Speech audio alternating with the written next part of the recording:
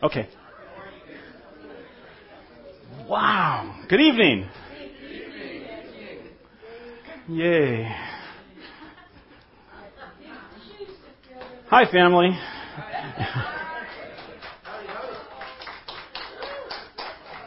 Is this wild or what? You know, it just struck me this week. I mean, before I was in denial. And it's just struck me this week that, oh yeah, I'm going to teach Wednesday. Not a problem. And then the next Wednesday. And then the next Wednesday. Well, unless I don't get invited back. But it's wild. For those of you who are visiting or I haven't had the pleasure to meet yet, my name is Dave Hall, and I have the pleasure to teach the midweek Bible study, and we're going to continue in the book of Revelation. And so, but before we jump into that, I have a couple images that I want to share with you. This is how I feel. Okay.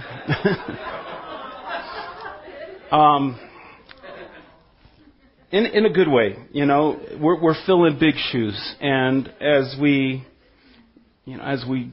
transition, and that's our word. The word for tonight is transition.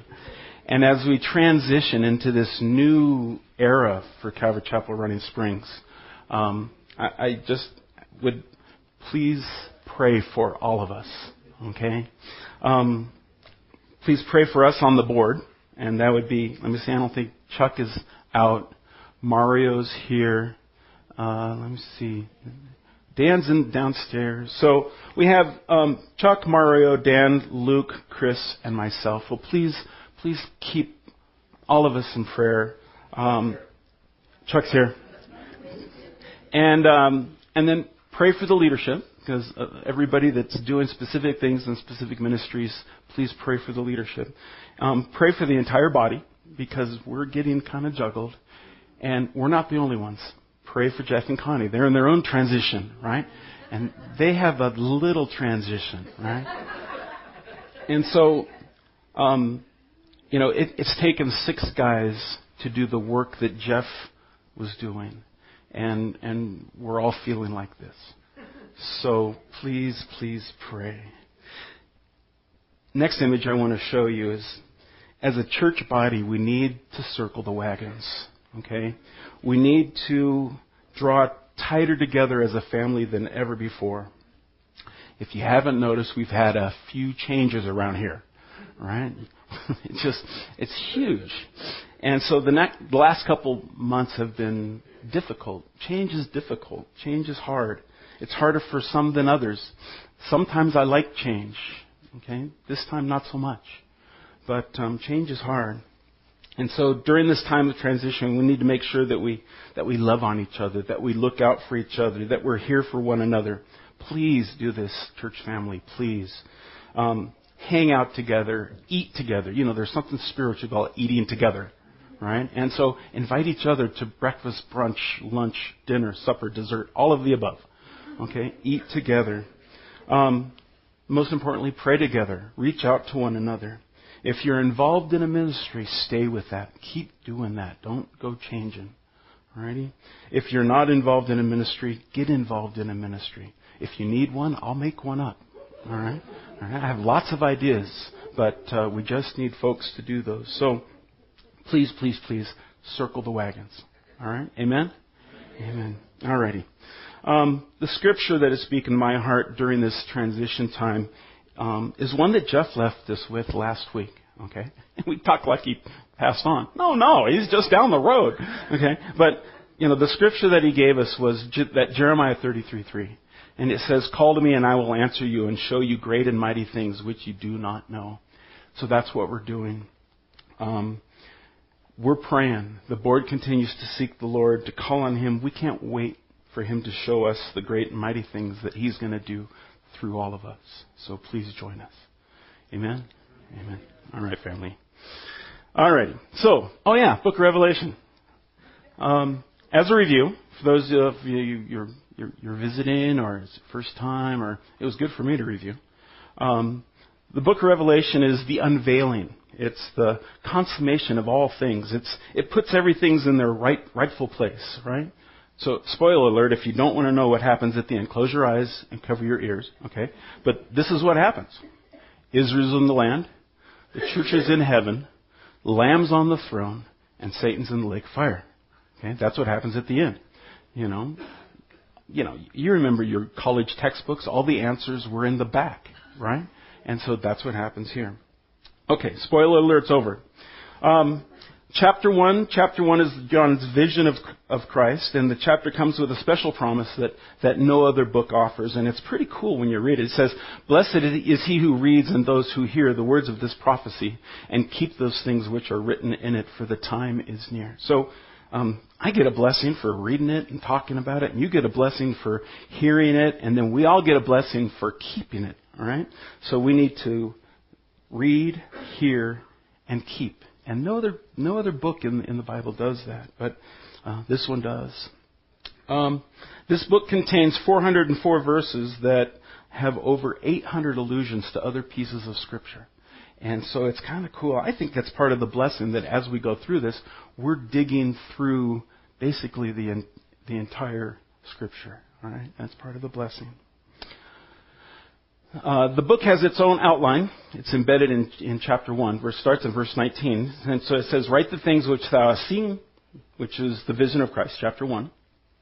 "And the things which are," the 7 churches, 7 letters, 7 churches, in chapters 2 and 3. And we're in the middle of those now.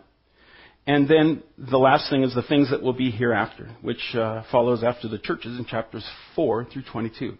So chapters 4 are pretty exciting for us. And then the rest of the time we just kind of watch. All right, we just watch from the mezzanine, and you'll understand what we mean once we get there. Let me see here. The 7 churches, they exist in what we call present-day Turkey, all right, Asia Minor, and there's lots of cool reasons why these specific churches were chosen in these 7 letters of 7 churches, and everything is there for a reason. Everything is perfect, and that's what you're going to see as we go through. Each of the letters, each of the 7 letters, they come with the 7 design elements. And as you read through them, we've already gone through the first 4. Each one comes with the name of the church, and it's to the angel or the pastor, messenger of that church. And then he says to write, and then so there's a title of Christ that's chosen, and we're going to notice that there's different titles that are given to each specific churches for each specific reason. It's pretty amazing. There's a commendation, there's concern, or there's both. There's an exhortation, there's a promise to the overcomer, and then there's a closing phrase that says, "He that hath an ear, let him hear what the Spirit says to the churches." So each of those 7 has those. So some of them, things are mixed up a little bit, but not too much. But those 7 elements are there. For those of you who don't know, I'm a school teacher, my day job. And so I teach 8th grade science. And today was testing day. You've heard of testing, state testing, right? And so it used to be, pass out the books and pass out the answer sheets and bubble and read the questions and answer. And now it's all done on a computer. And so it's kind of cool until the network goes out. And so I had my 36 8th graders who were thinking they're going to take a test in science, and they show up, and for 2.5 hours we just made it work, right? So it's like, all right, what can I do? No. So it was one of those days. But I'm always looking for ways, for tools to learn stuff. And I've learned a long time ago that one of the ways that I can learn things and memorize things is to make an acronym for it, right? How many use acronyms? Acronyms, you use the first letter of the words and then you remember that stuff. So here's an acronym for you. Okay, there will be a quiz, so get this, right? So 7 churches in order. ESP, like extrasensory perception, right? ESP. TSP, like tablespoon. Okay. Or teaspoon, sorry. I'm a science teacher. So the L is leader, okay? All right. So ESP, TSP, and L. So what does the E stand for? What is that? Ephesus, all right. And the S would be Smyrna, good, okay. And the P would be Pergamos, all right. About 17 times I spelled this wrong. So, and the T would be Thyatira, and the S is Sardis. Oh, that's what we're going to talk about today. Good. The P is Philadelphia. And the last one would be? Look at you guys. Very nice. All right. So next week we'll see how you do. All right. Okay. So once again, each of those 7 are there for a specific way, a specific reason. And, if you look at the picture, it's like a little circular postal route. So the way these letters would cycle through each other. So everybody got to read everybody else's mail, right? And so, it's just kind of cool, just the way they work. So we've already read the first 4 letters. And so here's a Reader's Digest version. So for Ephesus, they were told, okay, he knows your works, and he tells that to everybody. He knows your works. He knows that you're working hard. You haven't fainted. You're standing in the truth. But, it's always, not always, but this time there's a but. And you have left your first love. They need to remember, repent, and return to the first works based in love. So that's what Jesus told in the letter to the church at Ephesus. Second church was Smyrna, and he says he knows your works, the tribulation that they're going through, and their poverty. But he says you're rich, right? He says you're putting up with a lot, so just hang in there. Notice there's no corrective exhortation. There's no but. They just need to be faithful and keep up the good work. Do what they're already doing. Church of Pergamos. He knows your works, where you live, even where Satan's seat is. I see you're holding fast to my name. You're not denying the faith. But you have folks that are holding on to the doctrines of both Balaam and the Nicolaitans, both of which Jesus hates. And so he says they need to repent and clean house of bad doctrine. So that's what Pergamos need to do. Finally, Thyatira, he knows your works, charity and service, but they're allowing a false prophetess to encourage idolatry in the body. And they need to repent and clean house of this idolatry. So that's what the church at Thyatira. So tonight we begin with chapter 3 and the letter to Sardis. Let's pray. Father, we love you, and we thank you for each and every person in our church family. We ask, God, that you would draw us tighter than ever. We ask that you would give us a vision of what you have for us. Father, just put in our hearts what we can do to make that happen. Father, this evening as we read your word, we ask that you would show each of us where in our lives that we're not being watchful, and that you would teach us how to do just that. We invite you here to work in us. In Jesus' name we pray. Amen. Amen. All righty. Chapter 3, book of Revelation, verse 1. He says, "And to the angel of the church in Sardis write, these things says he who has the 7 spirits of God and the 7 stars. I know your works, that you have a name, that you are alive, but you are dead. Be watchful and strengthen the things which remain, that are ready to die. For I have not found your works perfect before God. Remember therefore how you have received and heard. Hold fast and repent. Therefore if you will not watch, I will come upon you as a thief, and you will not know what hour I will come upon you.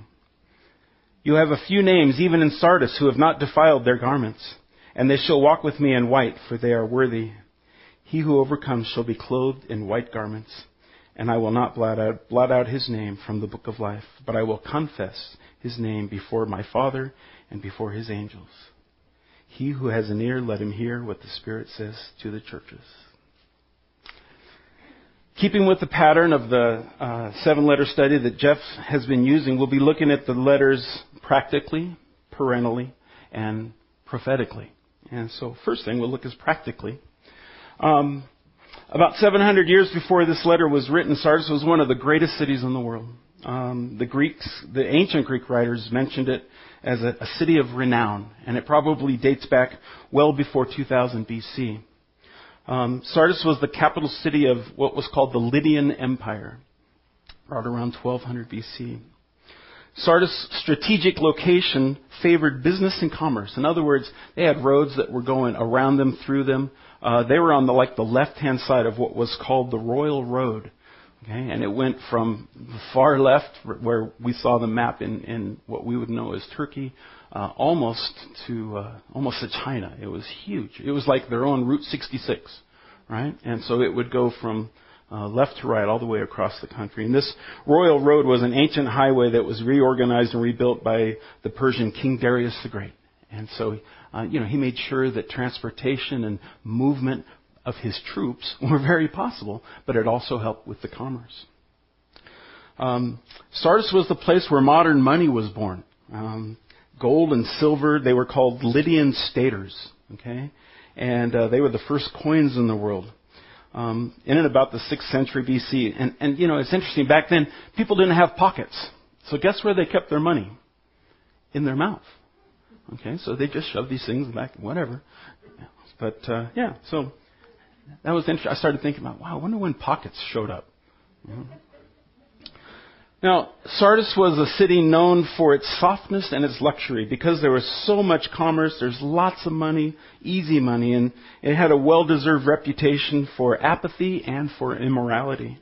In Sardis, there was a large stately temple, and you can see those huge columns, and they were part of a temple to the mother goddess Cybele. And from the ruins of the temple, these main columns are still 60 feet high and more than 6 feet in diameter. They're humongous for the time.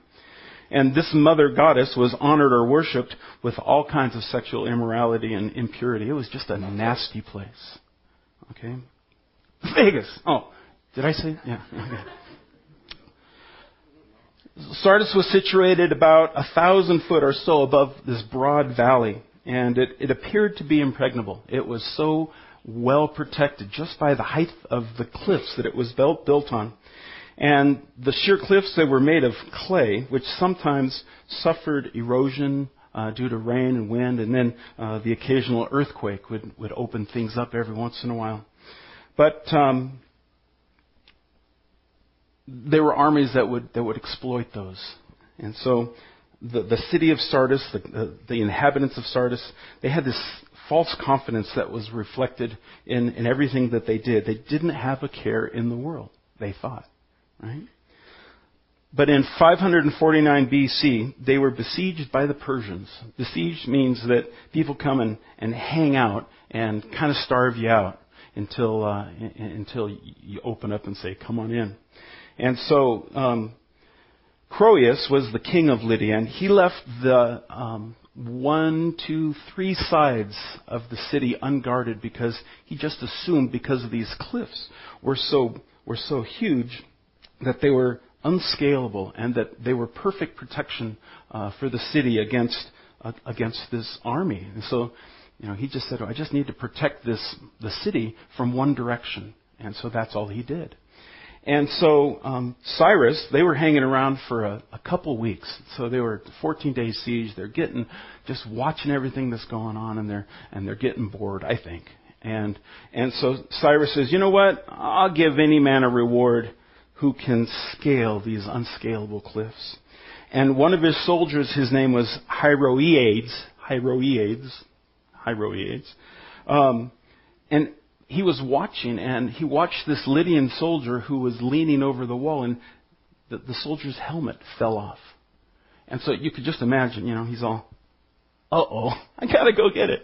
And so Cyrus's soldier watched this guy go down this back trail and go down and get his helmet and then run back up.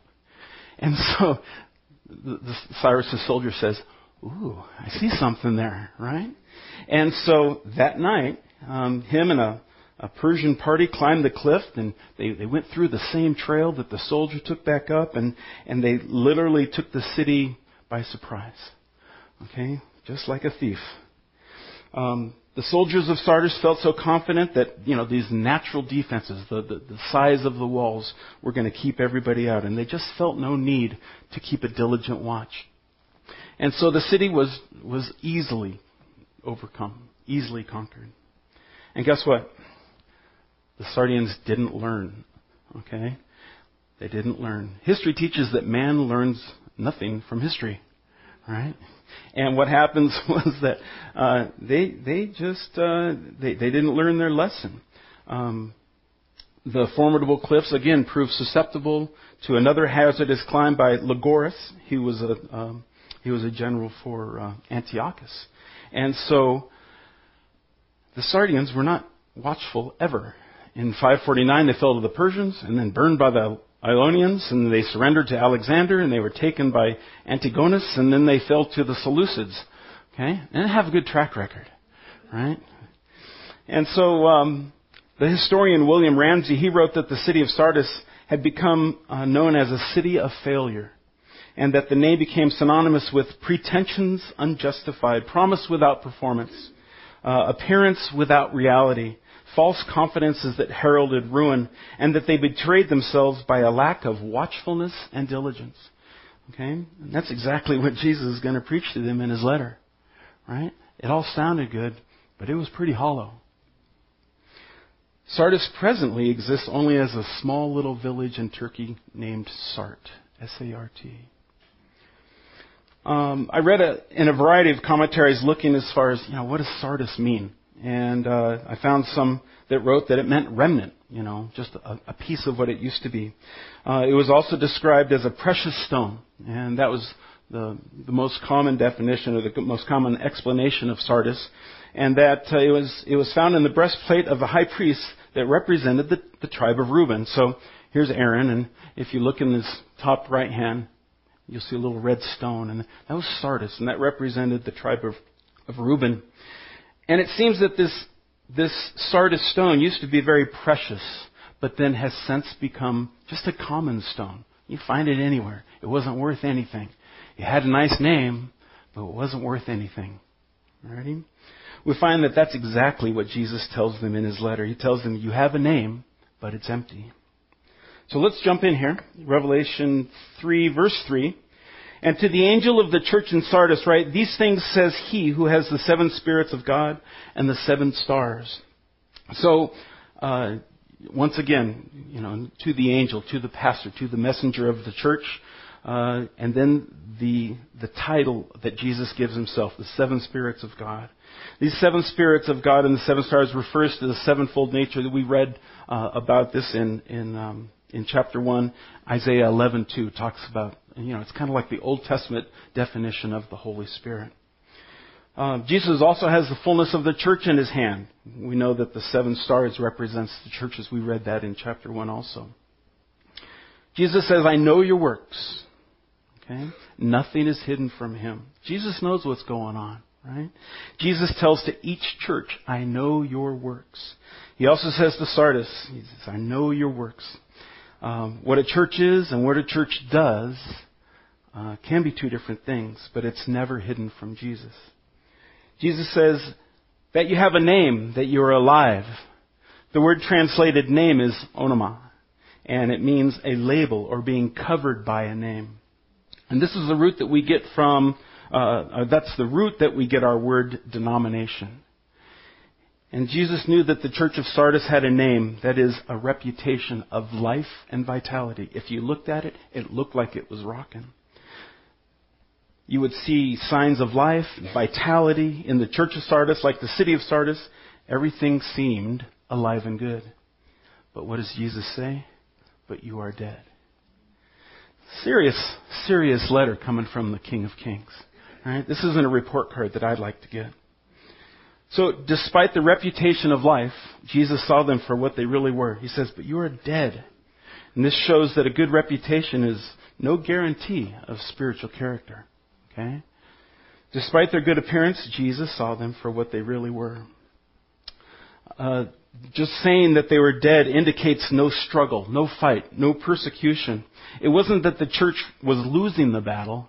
It had lost the battle. The dead body has lost the battle, and the fight seems over. In this letter, Jesus doesn't encourage the Christians in Sardis to stand strong against persecution or get that false doctrine out of the church. Probably because there wasn't any significant danger of that happening in Sardis. Being dead, the church of Sardis, it seemed to present no significant threat to Satan's domain. And so it wasn't worth attacking. Think about it. Have you ever noticed that the moment you step out and pose a threat, enemy's going to target you? Ask Julie about this week. All right? And we felt it. And so, if you're not a threat, no worries. Are you a threat? I kind of like being a threat. All right? Last week, Jeff taught us about the church at Thyatira, and this church represented the age of the medieval Catholicism. And these times were dark, diabolical, and kind of depressing. Remember, towards the end of the teaching, Jeff apologized having to teach it to us because it was such a bummer. And Sardis is like that in many ways. Better news in the beginning, but bad ending. Sardis represents the Reformation age. And so that's what we're going to talk about. This darkness during the age of the medieval Catholicism caused some stirring in the hearts of some really, really good Catholic people. In 1330, a giant of the faith, his name was John Wycliffe, or Wycliffe. Anybody have a Wycliffe study Bible? That was one of my first Bibles. Wycliffe was born in England. He grew up and he became an Oxford scholar, and then he became a Catholic priest. He began to write about the need to move away from church tradition and get back to the Bible. Wow, what a concept, right? He worked to translate the Bible from Latin to English. Wow, that's amazing. Before then, there was the English-speaking people didn't have access to the Scriptures. And so that was one of the huge pieces that he did.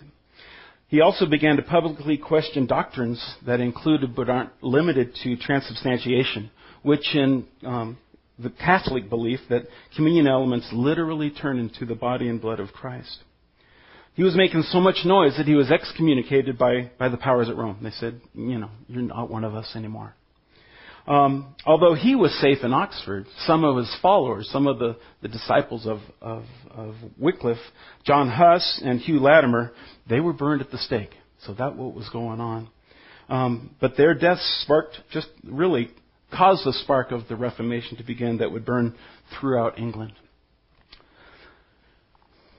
Another important issue that arose during this time period was the invention of the Gutenberg press. And here's a cool picture of it. I just can't imagine how this thing printed pages and pages and pages at a time.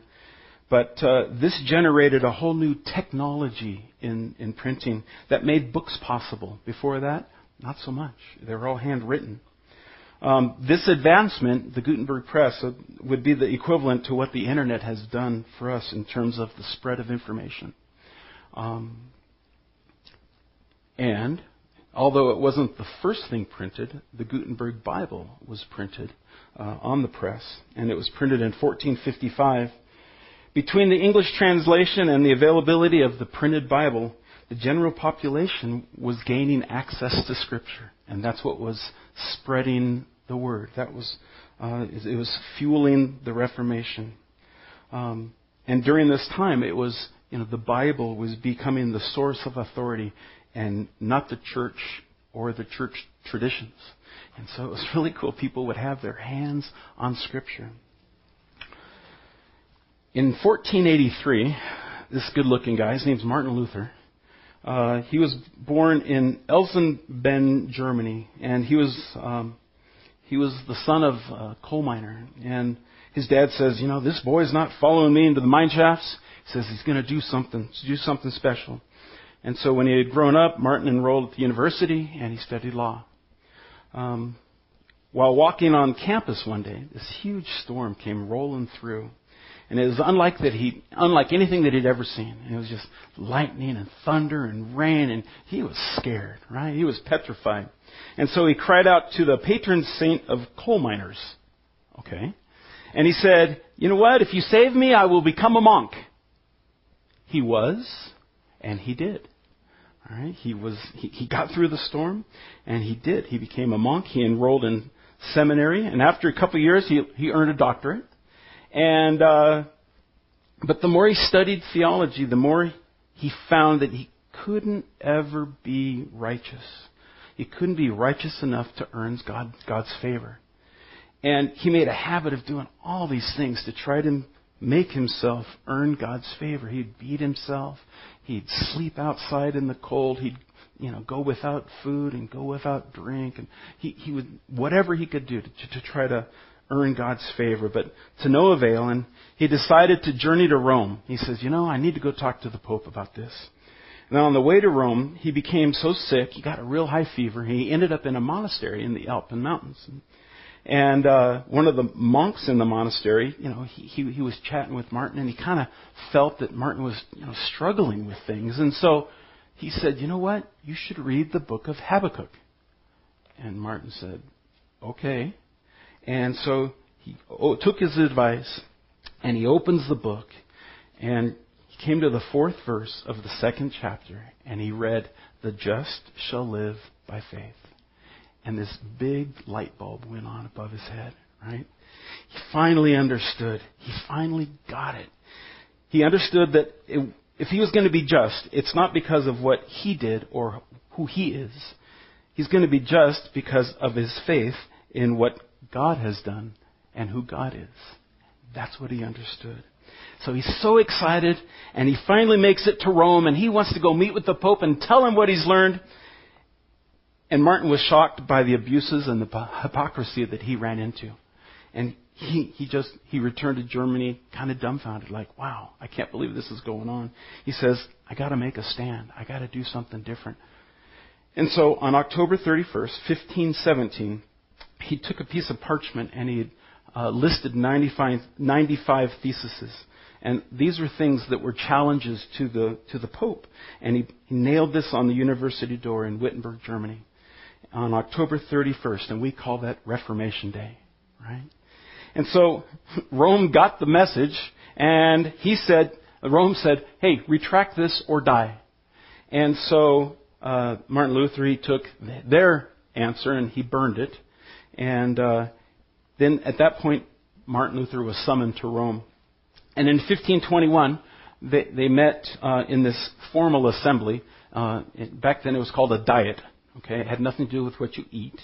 All right, it was called the Diet of Worms. Okay, the Diet was the formal assembly, and Worms, actually pronounced Worms, is a city in Germany. Okay, when I was a kid, I lived in Germany. I cracked up every time we'd see the sign. Oh, look, it's Worms. But so the Diet of Worms was a formal assembly where the Catholic folks got together, and they knew they had a problem because Martin Luther was just gaining so much popularity, and but they offered him, and they said, you know what? We'll give you a second opportunity to recant. Take that back. You didn't really mean that. And that's when Martin Luther gave his famous quote. He says, I cannot and will not recant anything, for to go against conscience is neither right nor safe. Here I stand, I can do no other. So help me God. Amen. Amen. Right on, Martin, right? So, every once in a while, on October 31st, Julie and I watch a movie. It's called Luther. Okay? Came out in 2003. It's a great movie. And it's all about the Reformation. And so, you can check that out. It doesn't even have to be Reformation Day. You can watch it anytime you want. So, Luther's stand gave rise to what's called the Jesuits, and these were a Catholic group dedicated to enforcing, the Pope's power, no matter what the cost.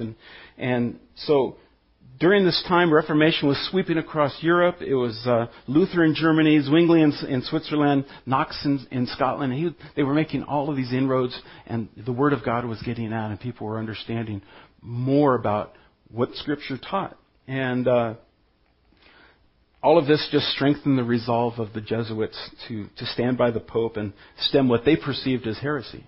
And so the whole idea of the Reformation, it was a bloody, bloody time in church history. But it was also over a time over 8 centuries in which groups of people would stand and form into what we would call denominations. All right, and there's over 100 different denominations, and they all have specific beliefs in terms of where they're at, and what they believe, what they stand on, and so that whole idea of denominations. Alrighty, so how do we get here? Oh yeah, Revelation chapter 3, verse 2.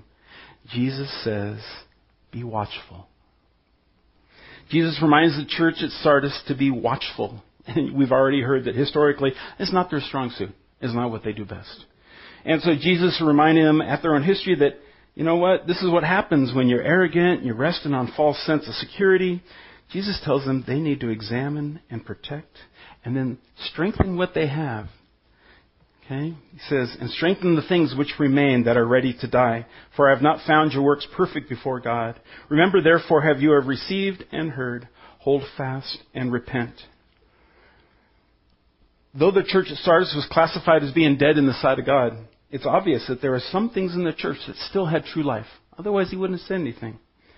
The things that which remain tells us that though the spiritual condition of the church of Sardis was bad, right, it wasn't hopeless. Spiritually, these things which remain could be strengthened. Jesus had not given up on them, and it was late, but not too late, right? Their works were also to be declared to be not perfect, or literally not fulfilled. That is, that the works weren't achieving the full extent of the will of God. Their works were either short in motive or short in execution. And they were exhorted to serve with their whole heart. It was like they would start things and never finish them. Or they would just, do part of the job. So, they were exhorted to work like they were working for the Lord. They were exhorted to get back to basics, go back to the Word of God. Remember the truth that they had heard and received. And so, so many denominations had decided out of that list of 100 of things to pick and to choose and to believe and to not believe. And Jesus is saying, go back to the Word of God. We need to follow the whole counsel of God. And church, we will continue to follow the whole counsel of God. Jesus said, therefore, if you will not watch, I will come upon you as a thief, and you will not know what hour I will come upon you. And so Jesus promises that if they refuse to heed this exhortation, if they're not going to, take advantage of the heads up that they were given, He's going to come upon them like a thief, meaning that He's going to come upon them unexpectedly, and He's going to bring judgment upon them. And now, you can think through a couple of ways. How's Jesus going to do this? How's He going to come upon them? And so I was thinking, it's like, He could come upon them in the sense of bringing immediate judgment. Okay, this is what's happening right now, and this is how I'm going to deal with it. Or He could come upon them in the sense of His coming for the church at the rapture of the church. Okay, but used in either sense, it shows that His coming can be sudden and unannounced, kind of like that thief. And so they need to be watchful. Winston Churchill, he said to the British people in the early days of World War II, he says, I must drop one word of caution, for next to cowardice and treachery, overconfidence leading to neglect and slothfulness is the worst of wartime crimes. Family, we're in a war. Okay? We're in a war. We're in a war against Satan. He's out to destroy us. During this time of transition of our church family, we need to be watchful. During this time when things are different, when things are new, when things are not as they have been, we need to be watchful. We need to be watchful for ourselves. We need to be watchful for our family. We need to be watchful for our church family. The way I see it is Satan searching for a crack in that wall, a hole in that circle of wagons. And he wants to form a wedge between us. He wants to divide us. He wants to conquer us. And he wants to scatter us. Right? We need to be watchful. That's why I say we need to circle the wagons. Right? Verse 4, he says, you have a few names in Sardis, even in Sardis, who have not defiled their garments. So even among the dead Christians in Sardis, there's a faithful remnant. There's a few there that haven't defiled their garments, but there are only a few names. It's interesting if you compare it to Pergamos and Thyatira. There were a few bad among the good. In Sardis, there's a few good among the bad. All right? And so the concentration of Christians are a little low. When Jesus wears the words even, He shows that in some ways it was remarkable that there were even a few names still faithful to the Lord. Because of just how notorious the city was, its immoral reputation, all the things that were going on, just how nasty it was, even a few names still are faithful to the Lord. And as I thought about that, it's like you could fill in that in Sardis, who have not defiled their garments. You could fill that in with lots of things. It's like you have a few names even at the movies. Right? You got to be real careful. Even at the movies. You have a few names even on the internet who have not defiled their garments. Be careful where you go. Be careful what you see. You have a few names even watching TV who have not defiled their garments. Family, make good choices. Make good choices. Don't put yourself in a compromising situation just because those are all the choices that we have in our society, right? If there's no good movies on, don't go to the movies. All right?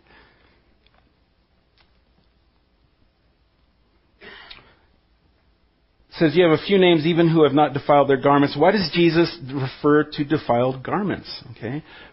In the heathen worship of the day, the pagan gods could not be approached with dirty clothes. All right? You had to clean yourself up. The analogy can work for us, except for the worship of Jesus. Jesus gives us His pure ones, His white ones. And so that's what's so special. Then he says, and they shall walk with me in white, for they are worthy. He who overcomes shall be clothed in white garments. Of course the garments Jesus gives us are going to be white. Sardis was a church that was dead because of sinful compromise. And they needed to receive and walk in the pure white garments that Jesus gives. At the time, white was also the color that the Romans used to celebrate a triumph. And so the white garments speaks of the believer's ultimate triumph in Jesus. Jesus also says, walk with me, right? Walking with Jesus is the greatest reward that Jesus can give us. The Christians in Sardis who forsake the sinful city, the compromise of the city, they're going to be rewarded with a closer, more intimate walk. And that's what we get rewarded with when we spend more and more time with the Lord. This reward that we get to walk with Jesus is ultimately a much better motivator for us than the fear of punishment or of ruin from our sin.